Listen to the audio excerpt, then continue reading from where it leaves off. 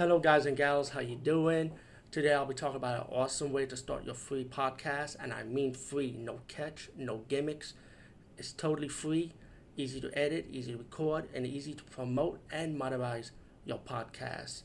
It's called Anchor.fm, and I highly recommend you, guys and gals, check it out and start your own podcast and let your voice be heard. And also, don't forget to listen to Wild Dog Podcast and tell them that I sent you and that you hear it from me. So you get more people to join Anchor.fm.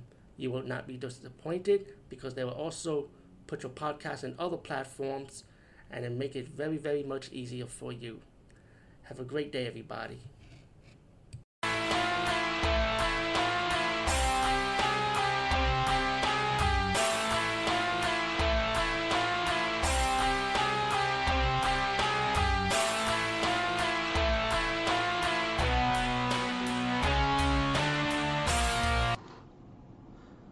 Hey guys and gals, what's up? I'll be talking about a Korean horror movie again, and this one is a found footage.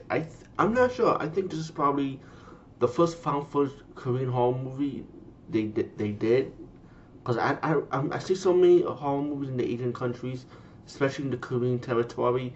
I never heard of any other found footage horror movie besides this one.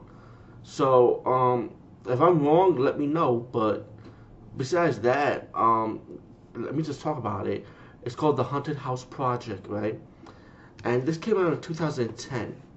Um, Typical found footage style. People are dead, and they found the tapes, which you see the intro for it. And the movies are pretty much about, a haunted house investigating team, and they have some three members that joined them. It was part of like a ghost hunting club, I assume, if I'm corrected, which they will come later in the movie. But before that, you're still having this reporting team talking to the people around the town. They mention about this guy who comes through their town 15 years ago called, his name is Mr. Kim, and his family been butchered, right?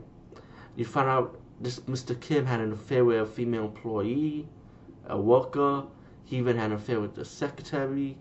And what the rumors mentioned from these people around the town that the wife found out about and started killing the females employee, where it sounds like, and the secretary, if I'm corrected. And I think she dumped the body in a puddle in back of the house, or back of the factory. I think back of the factory was just a puddle. And the town people start talking about how they see steam, you see this ghost woman. People go crazy, or people die, or go missing every time they see her. That was like the storyline for it. As the movie progressed, the investigators go through the ghost town, and they met with the other ghost hunting club, and they're all going to the haunted house. Each of them starts seeing like creepy things. So investigating around the haunted factory or houses, and this stuff fit. And one of the ghost hunter club decided to do like a ritual thing with about like bringing the ghosts, kind of like a Ouija board type of thing, but it's like a ritual. As the movie progresses, people start dying, everybody's freaking out, everybody's running around. Yep, here we go. And it was pretty good though. I like the scare factor, how they act. You know what I'm saying?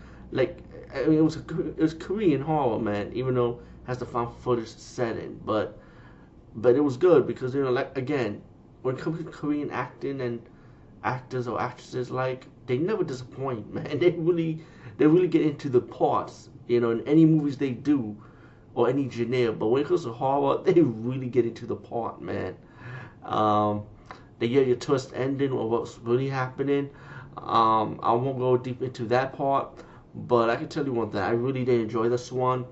I was not disappointed, and I should definitely check this one out, man. I mean, I know a lot of people shit on found footage horror mostly, but not all of them are bad, by the way, people. So give this one a chance.